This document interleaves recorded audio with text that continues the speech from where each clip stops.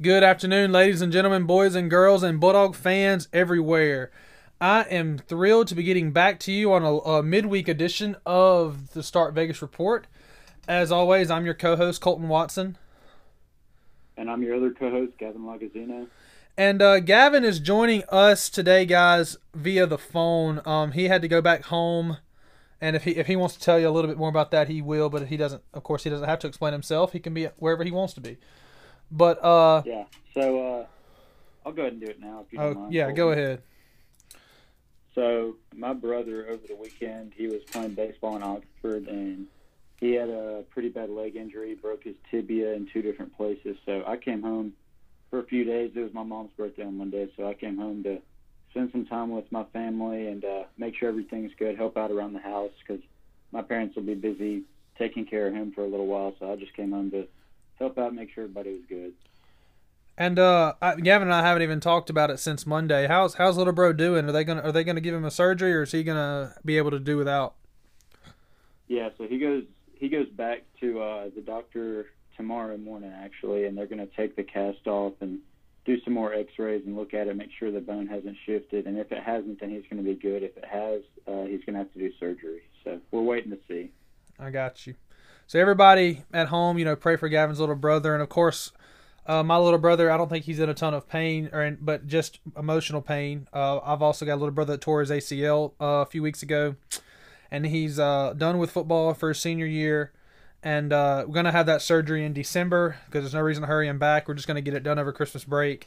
So I guess I just pray that, his feelings aren't too bad hurt and that surgery goes well. And also that if possible, that Gavin's little brother can avoid a surgery, and that if it's not possible, that the surgery would go well and that he'd be healed and not in a lot of pain. Thank y'all all for being here with us, and no problem. Thank you for the support and the love that all of y'all give. We know that in Mississippi State, it really is a family. We're not fans, we're family, and we've heard that from Dak, but it really does mean something. And I know, and I'm not saying it's not. There's not family aspects at every school, but I do know at Mississippi State and in Mississippi in general, who you are to each other definitely means something. What you've been in the past and how you treat people and how we treat each other as fans and in the family is definitely something important and something that we take pride in. With that being said, we're going to move on, and talk about all the stuff we had planned to talk about today. But first, I'd like to bring your attention once again to the Bellsmith. The Bellsmith, of course, the most unique cowbells for cheering on the Bulldogs. You can direct message him at the Bellsmith on Instagram, Facebook, or Twitter, or you can email him at junctionbell@gmail.com. The Bellsmith, of course, I've got several of his bells sitting in front of me. They are some of the most impressive cowbells I've seen. They are every single one's unique. Even he mass produces a couple versions of them, but even so, there's little details that are just makes every single one a little bit different. They're not factory or machine made. They're not carbon copies of each other. You can have a custom order done and may have any kind of bell you like. You can make anything that you can think of into a bell. If you're a podcaster and you love to produce your own show, or if you're a singer or something like that, you can have a microphone made into a cowbell. Thinking about something that Gavin and I probably ought to do. I don't know if I'm going to do it, but that'd be a good Christmas gift for anybody listening that wants to mail us something. But you could have baseball bats or like golf clubs or tennis rackets or anything that really speaks to you and something personal to you. You can have it incorporated into Mississippi State's finest tradition and one of the finest traditions in all of sports. If you mention Start Vegas Report with your message, you could receive a 20% discount from your order. So be sure to do that and patronize his business. A lot of people have asked how they know or how they are able to help or what can they do to help grow the podcast. And the biggest thing you can do off the bat is patronize the businesses that we advertise with. So give him a message, give him send him an email, and get started on probably one of the coolest. Christmas is coming up. Definitely one of the coolest Christmas gifts you can give. I might have to think about that come Christmas time. Yeah. All right, so the first thing we're going to talk about, we're going to, of course, talk about this loss that we suffered this week. We're going to give a schedule update, though. So obviously this show is a little bit late because of some of the things that Gavin and I just talked about. But also after the bye week, we did not feel like there's a huge hurry heading into the bye week. We know there's not a huge hurry to produce a show this week. We're not playing this weekend. Next Monday, there will be a show. It won't be, of course, a review episode, so there will be a little bit more, it'll be a little bit, I guess, I don't want to say more lighthearted. I don't think we're very solemn on this show and very, dark, are we, Gavin? No. Are we emo? I like to think we're not, at least. I would like to think we aren't either, but there are probably going to be some more exotic topics that we can talk about on Monday that we can plan out, and then we'll have your regular, totally normal preview show for Alabama on Friday. That one might be a little solemn. Might be a little bit reverent, don't you think? Yeah, I don't know. There's some good things to look forward to for that game that I'm excited. Right, so we're going to talk about the game. So one thing I will say about this game is that it could have been worse. I really thought that State had a chance to win, if not for maybe one or two key issues, but you didn't just say, oh, we gave the game right to them and we totally outplayed them, but just made too many mistakes. It wasn't like Arkansas and Kentucky. Texas A&M was a better football team. I still think, devoid of mistakes, Mississippi State is a much better football team than Arkansas and Kentucky. Definitely better athletes at most positions. The talent is there. Of course, not saying that Kentucky and Arkansas are very, very, very talented, are not very, very talented, because they are. Mississippi State's got, probably some of the best talent. It's more talent than it's used to if you go back the past 20 or 30 years. So with A&M, though, they definitely had the upper hand, not just from, we're shooting ourselves in the foot. We did shoot ourselves in the foot, but they also played a good game. Isaiah Spiller got going a little bit. That I don't think our front seven played as good a game as they had been, but they're still the number one defense in the SEC after what Bama did to Georgia. I don't think that I know for a fact that the offensive line did not play well at all, and we'll talk about that a little bit more. Yeah. But Texas A&M did not. We didn't give the game to Texas A&M the way we had the other two games, so that's an improvement because we didn't give it to them, and it was still just a 14-point game. Now, we did give them 2 touchdowns, gift wrapped them, handed them, put a bow on them, put a little name tag and said to Texas A&M from Mississippi State, and handed them and gave them a hug and a kiss on the cheek, because we had a fumbled punt that put us on the 1-yard line and a sack fumble that put them on the 8-yard line, and they scored rather quickly after both turnovers. Something we got to clean up. Of course, one of those is not Tucker Days, is not KJ Costello or the quarterback's fault. One of them probably is, although he doesn't share all the blame for that. But you guys see where, even though I don't think we handed them the game, 2 turnovers and we're kind of in it. They might have scored on one of those punts after a while if you live to play another down in those situations. But the way our defense was playing, they played adequate enough to where you could either one of those really, really changes the game, and both of them do for sure.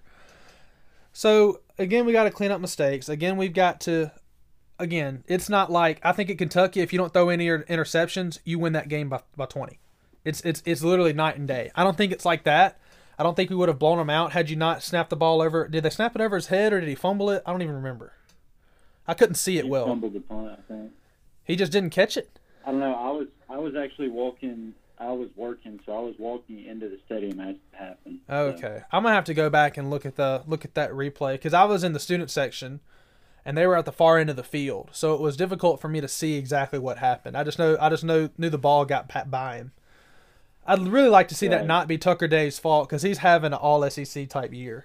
And good on Tucker Day, he did recover the ball at the 1, so that they didn't score. He didn't punt particularly well on Saturday. No, he didn't.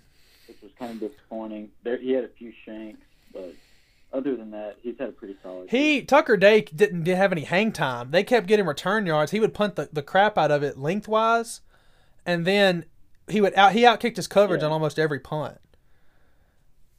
Which is a good way to have to give them some cheap yards. If the guy's not if you want fair catches, you want the guy to fair catch it. Yeah.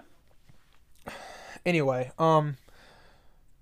but we talked about we're done talking about the punter. I'm sure all of y'all noticed, and if you watched the game, if you got on Twitter during or after the game, if you talked to anybody that watched the game, if you talked to an Ole Miss fan that happened to click over to the game, there is one glaring issue Saturday that was so bad and almost so embarrassing that it just boggles my mind at how this is even possible. Gavin, what am I talking about? I'm assuming you're talking about Matt Corral's performance. The what? I'm assuming you're going to talk about Matt Corral's performance. No, I'm talking about if you're talking about our game. What was the one thing that really, really stood out that even if you didn't you probably would have heard about it even if you didn't watch the game. Okay. We're gonna talk about that I'm though. Assuming there's a couple things though. So you could be talking about the Truth, who is very impressive on Saturday, but I'm assuming that you're talking about the protesters. We're lost. Me and you and I are not on the same page. What was? No, we're not. We're not together either. Well, we're not together, so that's part of it. I was talking about how bad the offensive line played. Okay. I think Gavin's also very frustrating. Gavin's in too positive a mood. He's only talking about the good things or the funny things. Yeah, those were the only things that I would like to remember from Saturday. The offensive line kind of frustrated me to a point that I don't even want to talk about it anymore. Well, we can't avoid it, Gavin. We run a media outlet. With good offensive line play, I feel like we're probably 4-0 right now. I don't think the offensive line cost us the Arkansas game. They hurt us in Kentucky. I don't know. They hurt us against Kentucky. They weren't great against Arkansas, but remember the only sack was the one that they ended up calling. The only sack against Arkansas was the one they ended up calling an intentional grounding, which was stupid. Yeah. Yeah. The thing with A&M, though, A&M came into the game with 4 sacks, and they left with 12. That's insane. In 3 games, they sacked quarterbacks 4 times, and not against teams that don't throw the ball. Okay, Florida was airing that thing out. They got to Kyle Trask. Yeah, Kyle Trask. I was thinking Pitts is the tight end. Trask is the quarterback. Yeah. They got to Trask twice. They got to Costello and Rogers 8 times. That's insane. Here's another thing. First of all, they were rushing 3, dropping 8. Don't think that they were just blitzing or sending a bunch of guys. Texas A&M. They dropped 8 less than I expected. Less than you expected, but it was never more than. It was always 4 or 3. Yeah. But here's something I saw that was crazy. Texas A&M had 2 blitzes. 2. They blitzed twice. They got home on both of them. With 2 blitzes, Texas A&M led the country Saturday in pressures, hurries, hits, and sacks. By blitzing twice. Which is absolutely insane. That's abysmal. That should basically be impossible. And I'm sorry, and there's and we're moving some pieces around up front, and which lends to my point that I'm about to make in a second. We're moving some pieces around up front. You do have a couple guys that are gimpy. Dollar Bill got hurt about halfway through the third quarter. But that's coaching. He's good to go, though. He'll be back. Right. That's coaching, though. If 3 guys can't block 5, Mason Miller's got to figure that out. Because I know Greg Allen has played in this league as a starter for almost 4 years. He was a relief starter his freshman year and has started every year since. Okay? You got to figure that out. You've got a former LSU, you got an LSU transfer and an upperclassman at center. You've got a number 8 player in the country as a freshman at left tackle, and you've got some guards that are veterans. You've got to figure that out. They're not, and again, they're not built for this offense. Most of them. I mean, Charles Cross can do whatever. Greg Allen is probably built for it, but these are road paving, run blockers, pulling guards and stuff like that, trying to pass protect all the time. But they've got to do better. You can't be that bad without being a combination of just sorry, of confused, of maybe a little bit of talent deficit. There's got to be multiple factors at play, but you've got to control some of those. We've got 2 weeks to figure it out before Alabama, but goodness, do we have to figure it out. We have got to figure out what the heck's going on because this is ridiculous. If we don't figure it out, Saban might drop 9 on us. I mean, why wouldn't you? Why wouldn't you? And the only reason it's beyond ridiculous. And what I'm about to say, and this harkened back to what Gavin was the point he was trying to bring up, the only reason there was any positivity on offense last week at all was you had one drive that KJ killed with a bad interception. That one was bad. It didn't come to anything. A&M had a 3-and-out afterwards, but it killed our most promising drive of the first half. But Will Rogers, who I think needs to be the starter from this point on, and most people agree, he's not a dual threat quarterback, but he's a heck of a lot more mobile as an 18-year-old than is KJ as a 23-year-old. And I'm not calling him old. He's 23. I mean, but KJ is not fleet of foot. KJ wants to stand back in the pocket. He's he's enough to keep you honest with his legs. I mean, he can take off and scramble for 5 or 6 yards. He did a better job of that Saturday. That's a fact. He did a better job knowing where the sticks were, being more aware of what was going on, and getting to where he needed to go with his legs.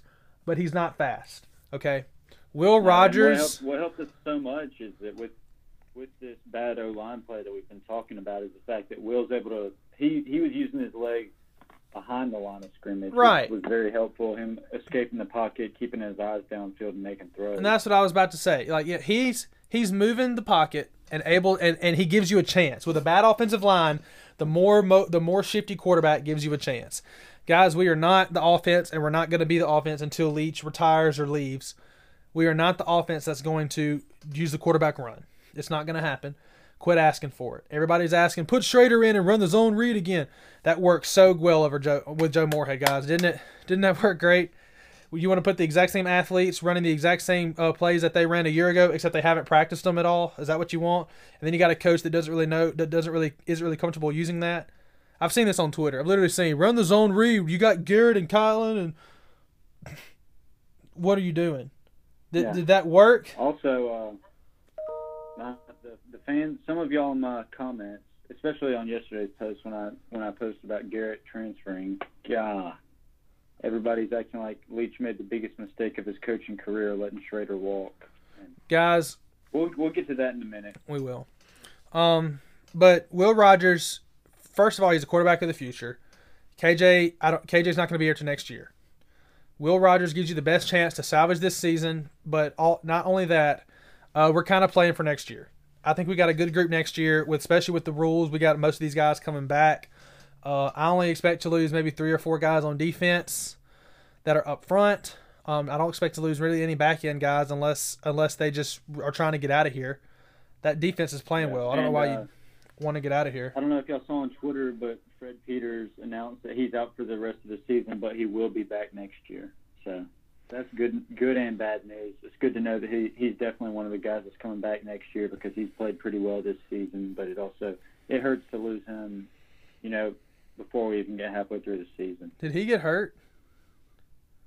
I didn't see him get hurt in the game, but I would assume something happened in practice, or maybe it was an injury where he was able to walk off the field and then he kind of got assessed later, and they decided that he needed to just take the rest of the season off. Right. But, of course, you expect C.J. Morgan back at some point, so that'll help you out a little bit there.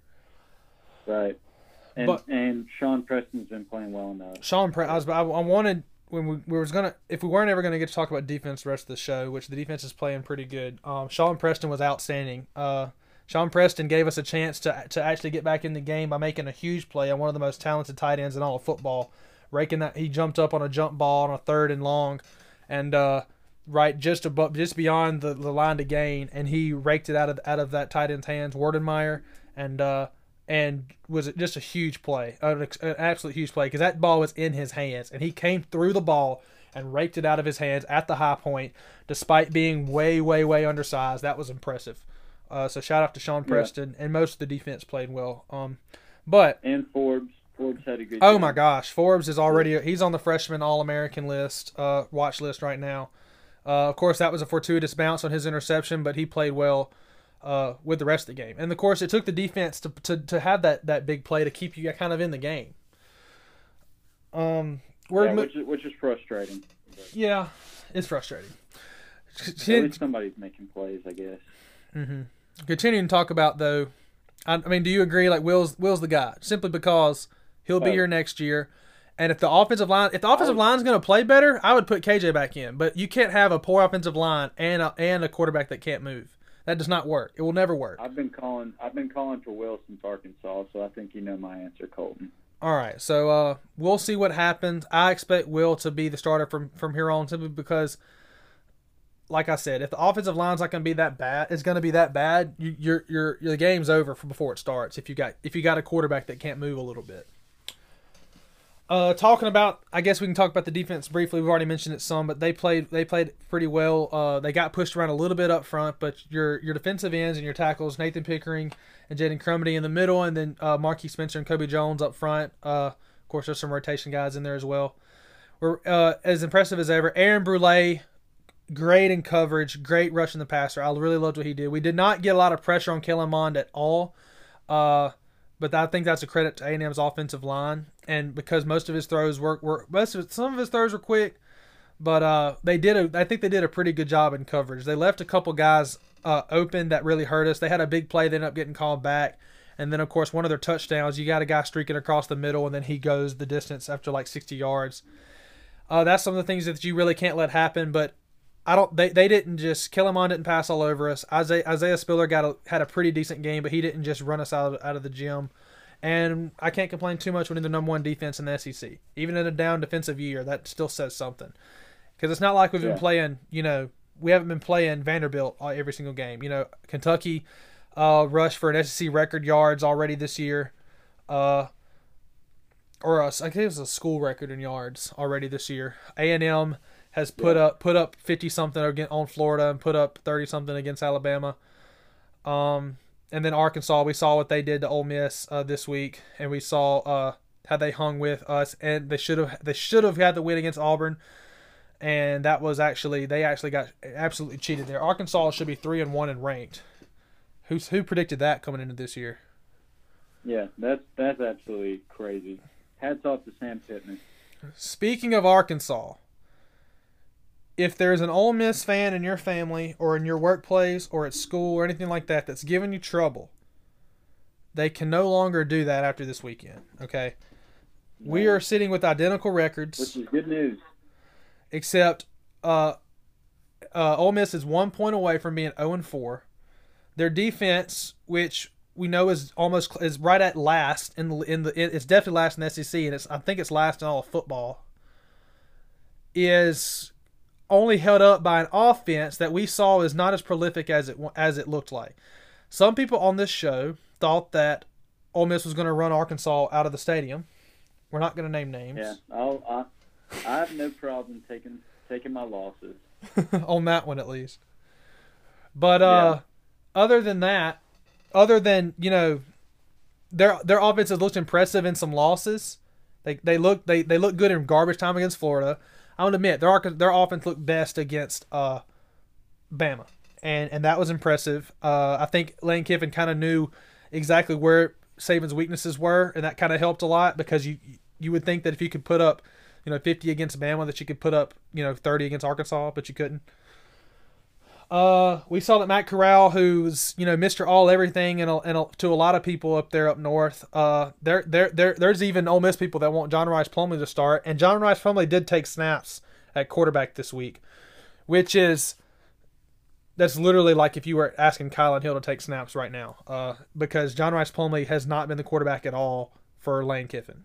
He's the gadget quarterback for like trick plays, but under center or in the shotgun, he's not taking a bunch of any snaps. So that's a big deal over there. So I just think it's cute that they wanted to talk a lot of stuff about KJ, and I'm not trying to just go and slander them, but KJ has yet to throw 6 interceptions in a game. It hasn't happened yet. I doubt it does happen, but I'm not saying that it couldn't. I might eat my words. Yeah, I might eat my words later, but that's 2 more than KJ's had in a game.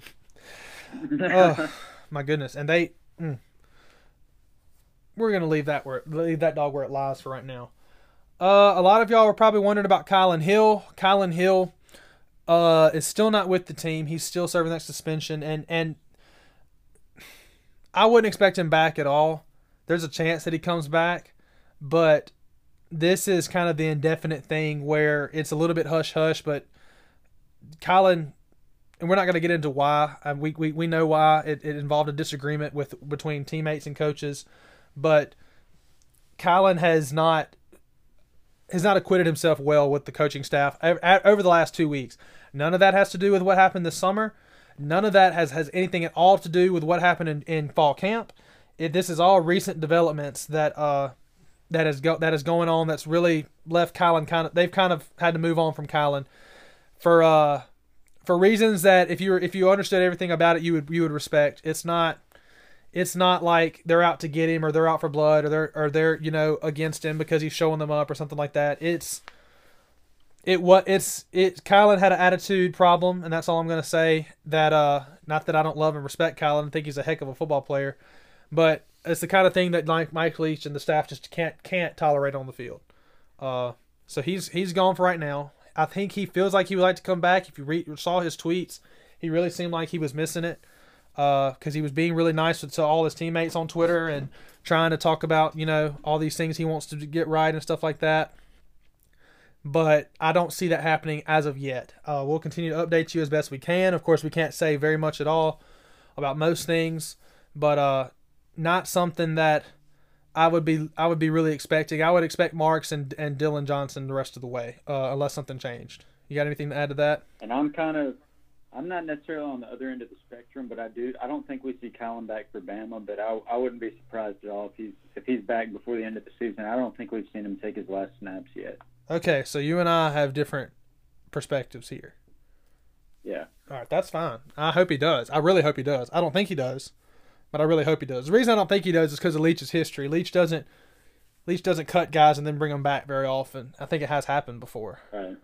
But usually, usually it happens in subsequent seasons. Weekend, I fully expected him to be back at some point, and it's kind of questionable right now to me as to why he isn't back yet. If he were to come back, which is the only reason why I'm not fully standing firm in what I'm saying, but it's just concerning to see that he's still away from the team for, as Leach said, undisclosed reasons. But I do think Colin will be back at some point just because of some of the stuff that he's been saying and just some of the things that I've been hearing. Right. So some more things that have happened in this week. Of course, we alluded to it earlier. Garrett Schrader announced that he's transferring, and most people really, really handled it well. Most people were like, best of luck to you, and a lot of people understood that, he just doesn't fit in the offense. He's a really, really, really outstanding player and quarterback. It just doesn't work, and he wants to throw the ball. And something that people need to be able to understand is that two things can be true at once. Garrett Schrader is a heck of a quarterback, but also he doesn't fit this system. Both of those things are true. They're not exclusive of each other. Things are. It is not exclusive that we would love to have Garrett on the team, but he doesn't really fit what's going on, but he's also really good. Like it doesn't that computes, okay? That adds up. You can't just say, oh well, he must be trash. No, Garrett's a potential NFL guy. Just not with what we're doing. And it really burns me up that we're going to let him get away. But I understand that there's really nothing else that we could do about it.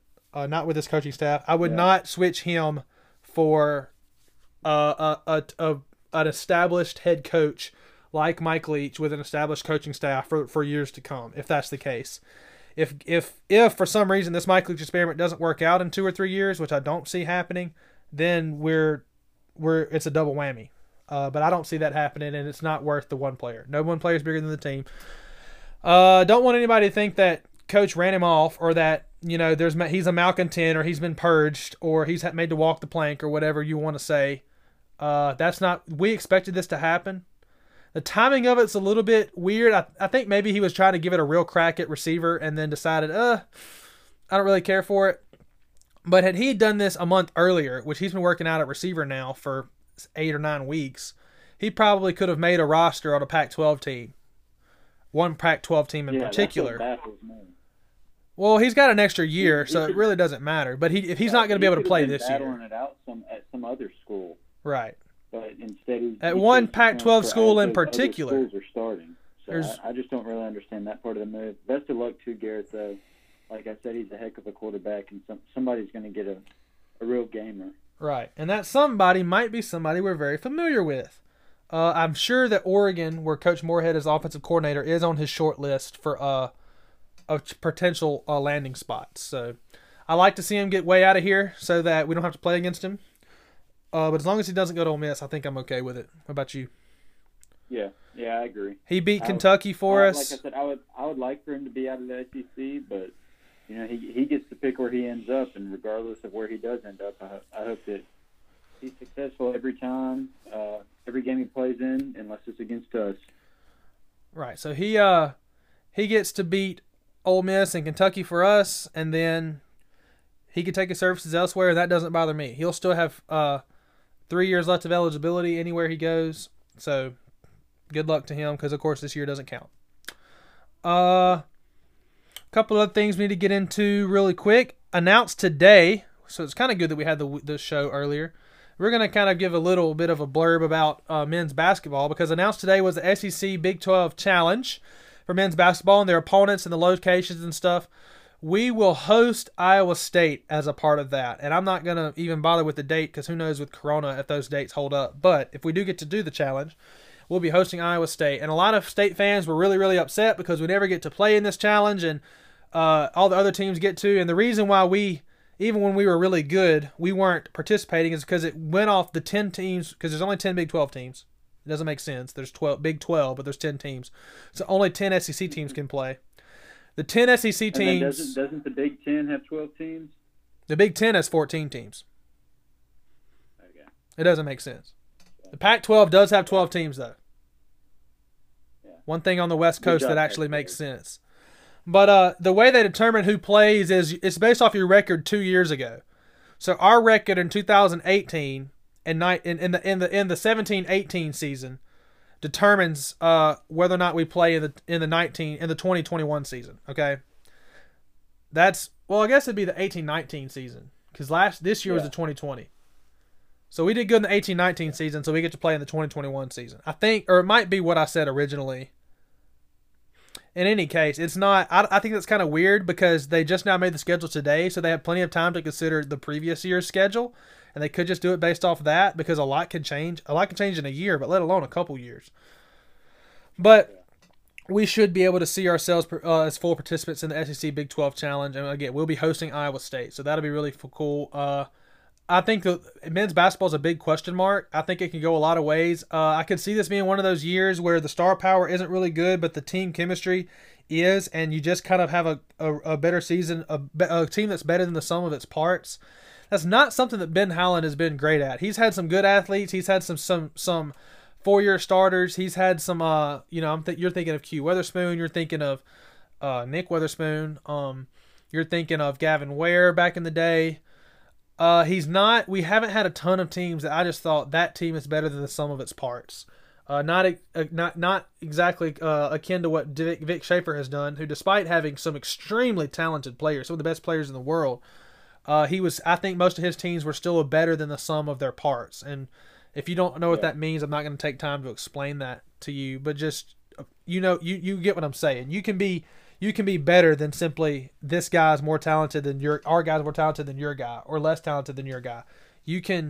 Working together is a big part of basketball. And if you play pickup basketball, you got a bunch of guys that are just there that don't know each other, and then 5 people show up together in the same vehicle and they're all best friends. They usually kill you. Not because they're more talented than the ones you got, because they're usually not, but they know each other and it works out. So we'll see. Of course, every single SEC team and team that we play would have practiced together and stuff, but that doesn't mean you can't elevate their game. I don't know. I don't have any evidence for why that's going to be why that might be the case this year, but I do think that there's enough humility and enough, not so much me, and not so much, NBA futures and stuff like that on the line, and that there's enough leadership to where that is a possibility. I really, really like Abdul Adu as probably a Defensive Player of the Year candidate in the SEC this year. He's already 7th all-time in blocks. Is one of the best rim protectors we've ever had, and he's got a whole nother year to play. I expect him to be up there around 2nd or 3rd one day. DJ Stewart's a guy I'm looking forward to watching. Probably your first scoring option is DJ Stewart. You got Iverson Molinar, who's going to be... Is it Iverson or Ivan? It's Iverson. It's Iverson. It's like Allen Iverson. Is a guy that supposedly has worked on his jumper a lot over the offseason, and I'm excited to see how that goes. That'll be good. He'll be a guy that's able to stretch the floor for us. I think really, I think it would almost hurt us more this year if you had a guy that was like a primary scoring option all the time, as opposed to you've got several guys that it's kind of hard to defend. And when I was in high school and played basketball, When we do get to talk more about basketball on the show, that's going to be the one I have the most experience with. Even though it's probably it's not my favorite sport to watch. Although if you ask me when the hump's going crazy and it's a tie game in the fourth quarter, ask me if it's my favorite sport to watch then, and I'll probably say yes.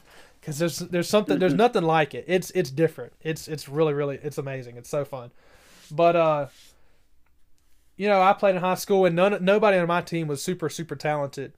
They were all pretty good and they're all very disciplined. They all played fundamental, but most importantly, there wasn't just number 12 is scoring all the points. You really gotta guard 12, number 20, and number 5, but nobody else is really scoring. So just guard those 3. You could help side off defense off everybody else. An offense where and like it was when I graduated, we made it to second in the state, and that team won state the 2 years after I left. Everybody could score a little bit. Okay, nobody was getting 30 points a game, but everybody was getting 10 points a game at least, and so that kind of led to a much better basketball team than we've got the second coming of LeBron James, but the guy in the corner shoots 25%. I don't think we'll have a lot of that this year because I think that everybody's pretty, especially with some of these transfers that we've got in. I think everybody is pretty all right, but nobody other than Abdul Adu on defense, not on offense, is a superstar. Abdul Adu is a defensive superstar, though. He is a game changer. Smith has super. Oh, you there, Gavin?